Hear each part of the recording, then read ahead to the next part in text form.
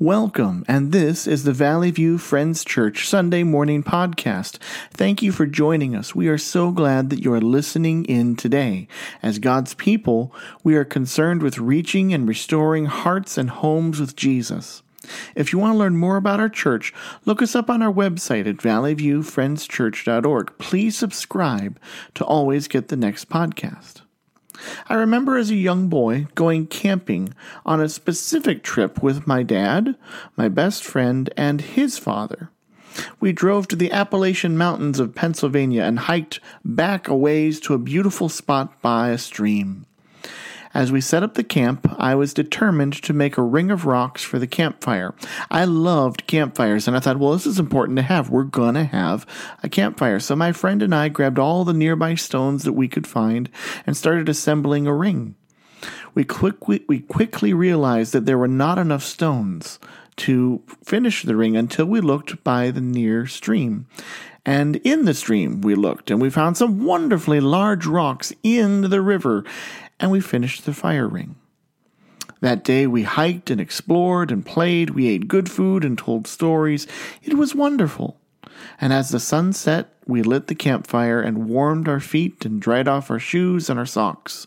We sat there for a long time, and then something happened. There was a loud bang, and one of the rocks in the campfire sprayed chunks of stone as it broke in half. We were lucky. No one was hit by the stones, but one of the shoes that were drying by the fire had a new hole ripped through it. And then there was another bang. What was happening? Well, Dad quickly figured out that me and my friend had gathered some stones from the river, and water had gotten into the cracks and the voids in those stones, and now they were exploding. They were exploding because that water was turning into steam inside the rocks, and the pressure was building up. So we quickly removed the remaining stones that had been from the river, and we rearranged the remaining stones in the ring. That's my closest experience I've ever had with a living stone, rocks that explode. But stones don't live, at least not the ones that you use for campfires. Today, we're going to close out our series about the heart and the tongue. We have one last dimension to wrestle with, and that is God replacing our hearts of stone with new living hearts. Over the last few weeks, we've been talking about what God's Word has to say about our tongues and our hearts. The tongue is understood as the words we speak, or even more so, the tongue is a gateway to our heart, letting others know who we are and letting ourselves out into the world. And the heart is used to describe our personhood, our nature, our character. I'd remind you of the words of J. Stowell that we read near the beginning of the series. The heart is used in Scripture as the most comprehensive term for the authentic person. It is a part of our being where we desire, deliberate, and decide. And it has been described as the place of conscious and decisive spiritual activity. The comprehensive term for the person as a whole, his feelings, desires, and passions, thought, understanding, and will, and it's the center of the person, the place where God turns. That's a great description of the heart. We've talked about over the last few weeks about how our culture seeks to devalue our tongue and our heart, proclaiming that they are supremely, and really, truly, our culture does this by proclaiming that our tongue and our heart are supremely our own. That only I should have mastery and judgment over my own tongue and my own heart. But our tongue and our heart are tremendous treasures uniquely made by God. When we take them away from God's possession and make them just ours, we demean them, we lower them, and we lower ourselves. Now, the Bible has so much to say about the tongue and heart. We have learned over the last few weeks that our tongues are powerful, but we often divide them. We try to do good and bad with the tongue. We think we can bless and curse with our tongue, but we can't. We can only do one or the other. Because if we mix it, blessing and cursing, we only really end up with cursing. We've learned that our hearts are precious because they are uniquely and lovingly made by God. We talked about how our hearts are treasure houses, and that whatever the heart is full of will flow out of our mouths and into our lives. So we need to be careful what gets put into our hearts. And so we talked last week about guarding our hearts. because they are a wellspring of life. Our heart is designed to be the seat of our ability to love God, to serve God, to believe in God, and God has even set eternity into our hearts. But if you're like every other person on this planet, your heart has not been guarded well. None of us are born guarding our hearts, and some of us did not have parents who were mindful in guarding our hearts. So through this series, you may have been understanding all the more how precious your heart is, but you might have been feeling like your heart is a train wreck. It's too broken, too damaged, too stuck in sin, and what do I do now, you might be thinking.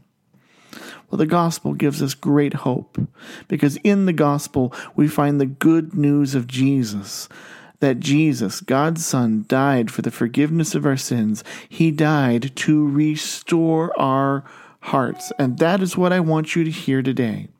God is in the heart restoration business. He desires to give you a new, spiritually healthy heart. He does this first through Jesus and then continues to breathe life into our hearts through the ongoing work of the Holy Spirit.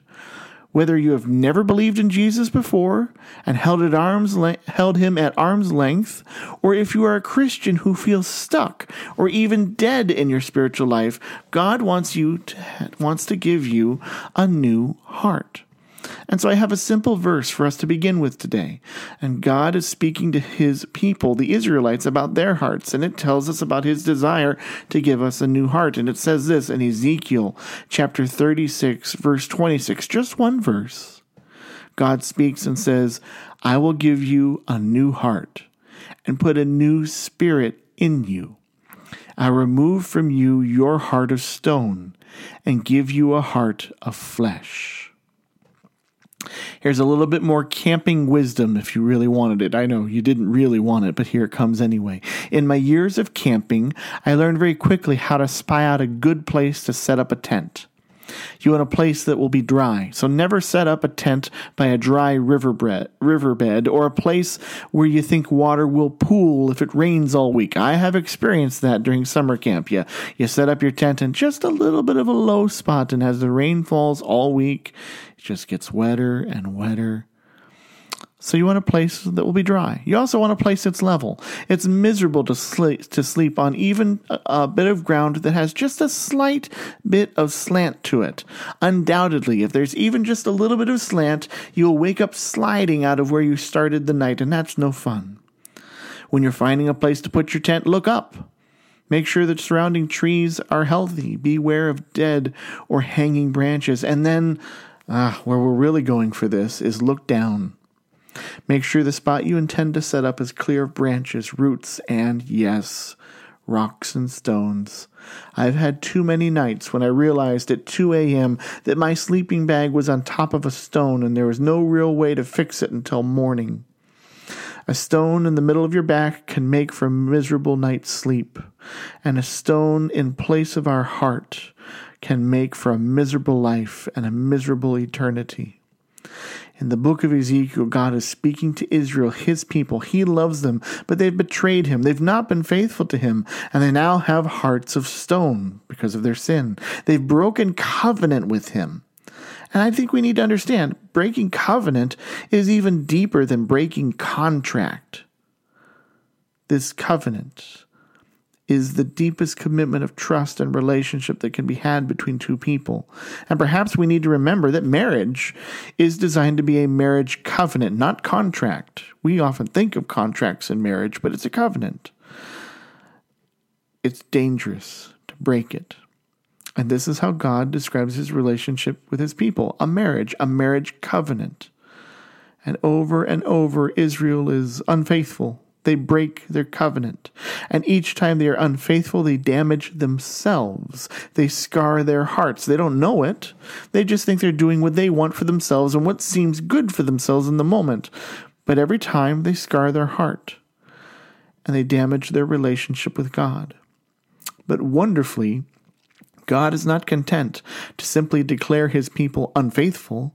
He wants to restore them. He wants to restore us to himself as well. So he uses heart language. He wants to give us a new heart to replace our hearts of stone, to replace Israel's hearts of stone.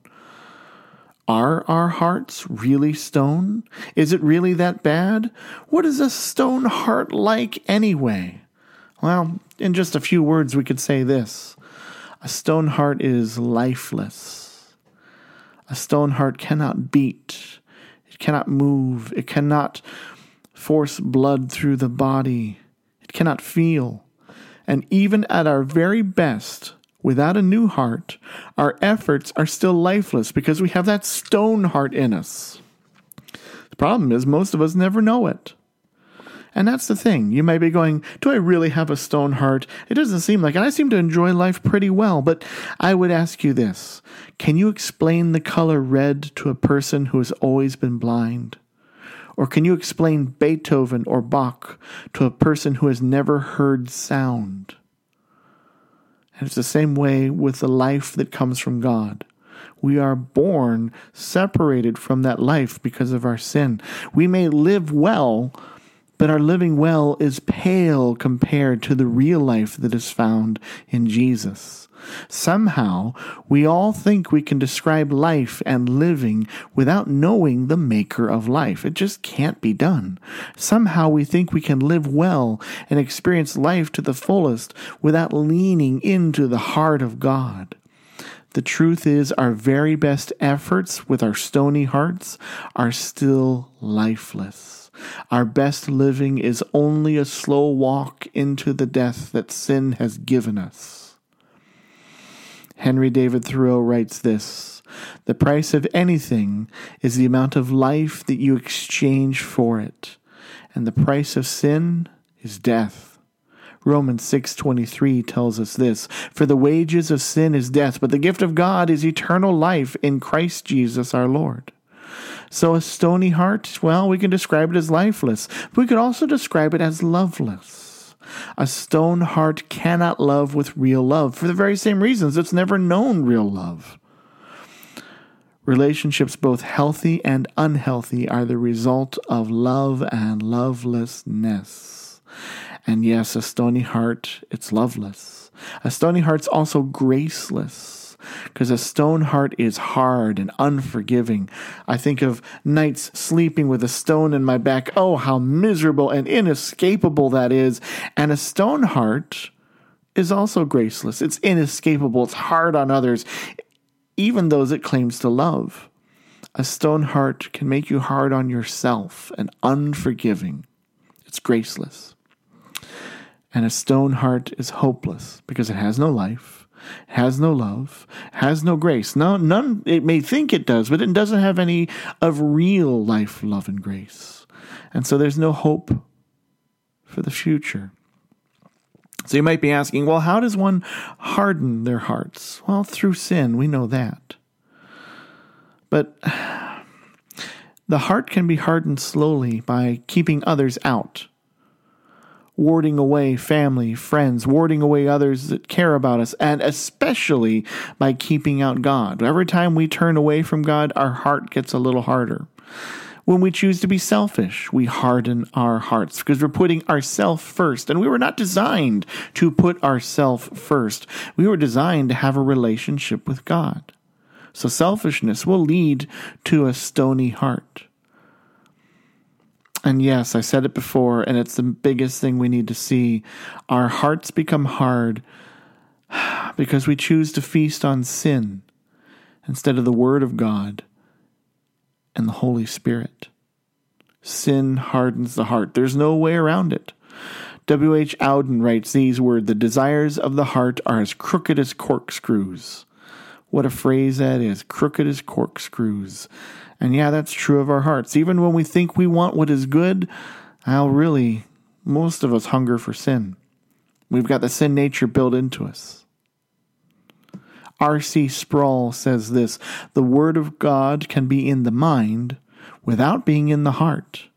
But it cannot be in the heart without first being in the mind." And so I think a lot of us might live life knowing about God, understanding what the Bible says, but we don't let it into our hearts. You know, the hardest journey you will ever make in life is about 18 inches long, from your head to your heart. Some of you listening right now have not yet made that journey. I would encourage you to do that. Make that journey. Take the knowledge of God, the knowledge of Jesus, and let him into your heart.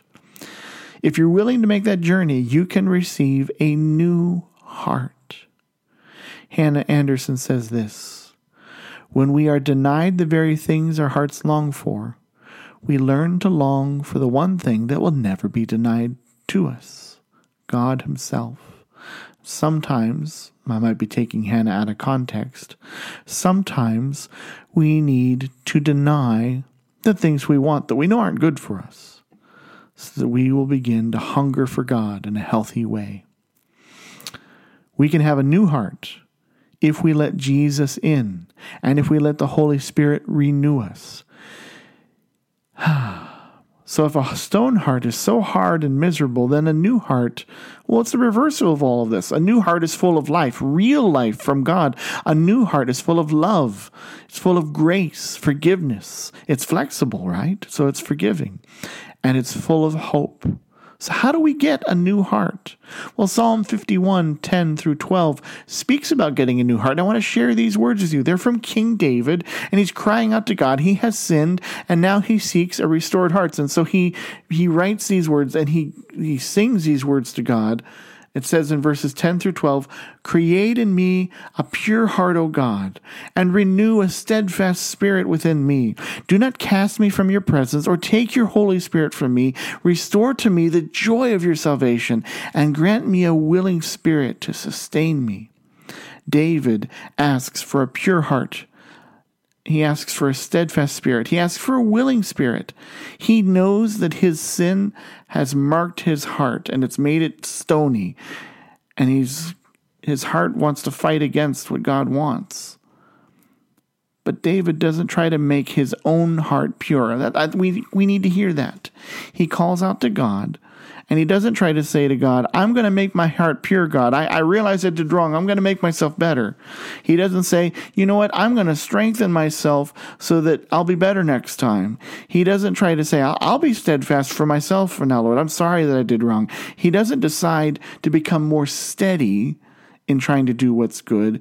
David cries out and he asks God to do all this for him. He says, "Lord, you need to create in me a pure heart. Lord, you need to renew in me a steadfast spirit. You need to grant me a willing spirit." David's saying, "You know what, Lord, I can't do this on my own. The only way I'm going to replace my stony heart with a renewed, pure heart is if you do it, God." And so today, we must do the same thing. We can exchange our stone hearts for flesh ones, for living ones, when we ask Jesus into our life. So today, if you've never done that, know that you can have a new heart through Jesus Christ by calling him Lord of your life, by confessing your sin, by believing in what Jesus did on the cross and receiving his salvation. But we also exchange our stone hearts for a living one in a continuing work. We have the initial forgiveness through Jesus, but then we have the continuing work that God does through the Holy Spirit in our lives. It's a process. Because so many of us walk life and we say, "You know what, I'm a Christian, I believe in Jesus, but you know what, my heart doesn't really feel new." Have you ever felt that way? Have you ever felt like, "Lord, my heart's more rocky than it is fleshy. My heart is more stone than it is life-giving"? Well, the first thing, if our hearts don't feel all that new, we need to ask ourselves, well, maybe we have sin that needs to be dealt with, and we may need to repent and renew a relationship with God. This is what happens when we declare Jesus Lord of our lives. We repent and we renew. And so today, maybe you're sitting here going, "Oh man, my heart just doesn't feel all that lively." Well, examine yourself. Do you need to renew your relationship with God? Don't wait to do that. Don't just pretend like it'll get better later. You need to renew now. Thomas à Kempis says this, "For a small reward, a man will hurry away on a long journey, while for eternal life, many will hardly take a single step." And there are a lot of Christians who have fallen back in their faith, and they have received Jesus as Lord and Savior, but then they have also jumped back into sin. Be willing to take that single step towards eternity. Renew your relationship with Jesus. I'd also remind you this. You may have sin that needs to be dealt with, and that's why you don't feel like your heart's very new. But some of us, the memory of our sin is strong. And I would say this, the memory of our sin does not mean we are still held guilty for our sins. We are not meant to feel shame. We are meant to remember and be grateful for what Jesus has done. So we're not meant to feel shame, but sometimes the enemy reminds us of our sin so that we might be bound up by a new type of shame. But Romans 10:11 says this, as Scripture says, anyone who believes in him, meaning Jesus, will never be put to shame. And Romans 5:5 says this, and hope does not put us to shame because God's love has been poured out into our hearts through the Holy Spirit who has been given to us. So if you're feeling shame as a Christian, first check to make sure you're not wrestling with undealt with sin. But then remember that Jesus does not intend for us to live in shame. It might be an attack of the enemy. It might be us reliving the memory of our sin in a way we're not supposed to. We are made new in Jesus, but we also need to remember we're still a work in progress, and sometimes that's what we experience when we don't feel like we are all that new and vibrant in our hearts, and we feel more stony than new. We forget we're still a work in progress. We're not finished yet. I was reading a commentary on this passage from Ezekiel, and one commentator's name is Dugged, said this, and I think this is important words for us to realize, is sometimes we need to remember our sins because we grow in appreciation. And so he writes these words, as we grow in our appreciation of the gospel, we do not view ourselves in a better and better light. Rather, with Paul, we understand the true offensiveness of our sin. So what he is saying is this, it's very natural for the Christian as we grow in our understanding of the gospel, as we mature in Christ, it's really right for us to not just think that we're better and better. Instead, we really understand who we really are in our sins, how much we really needed Jesus. And that's why Paul says he's the greatest of sinners. In 1 Timothy 1:15, Paul writes these words, here's a trustworthy saying that deserves full acceptance. Christ Jesus came into the world to save sinners, of whom I am the worst. So as we stay faithful in Christ, we will realize all the more how incredible his forgiveness and love is. Because it's easy to forgive a mistake, isn't it? It's easy to forgive an accident, but it is far harder to forgive a deliberate wrong, a willful disobedience, an act of hatred done towards you. When Jesus forgives us, he's doing just this. He is forgiving you and me completely of all of our sins. He forgives our mistakes, he forgives our accidents, and he forgives our selfish moments and our darkest shames. One of the wonders of the gospel is that the memory of our stony hearts reminds us how much more we need Jesus. And that is something to rejoice over and to celebrate. Yes, how wonderful the forgiveness of Jesus is. Eugene Peterson says this, the life of faith isn't meant for tourists. It's meant for pilgrims. It's a journey. It takes time. It's not going to just happen in a moment.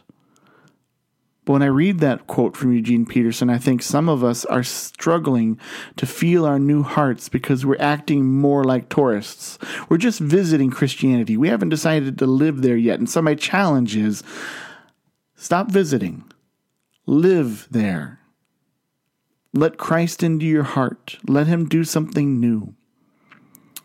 We're being asked to trust in God's power when it comes to our heart and to participate in the ongoing work of the Holy Spirit.